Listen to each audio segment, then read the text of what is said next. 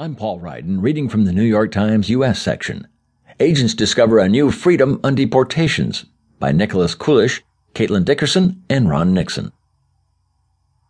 In Virginia, Immigration and Customs Enforcement agents waited outside a church shelter where unauthorized immigrants had gone to stay warm. In Texas and in Colorado, agents went into courthouses looking for foreigners who had arrived for hearings on other matters.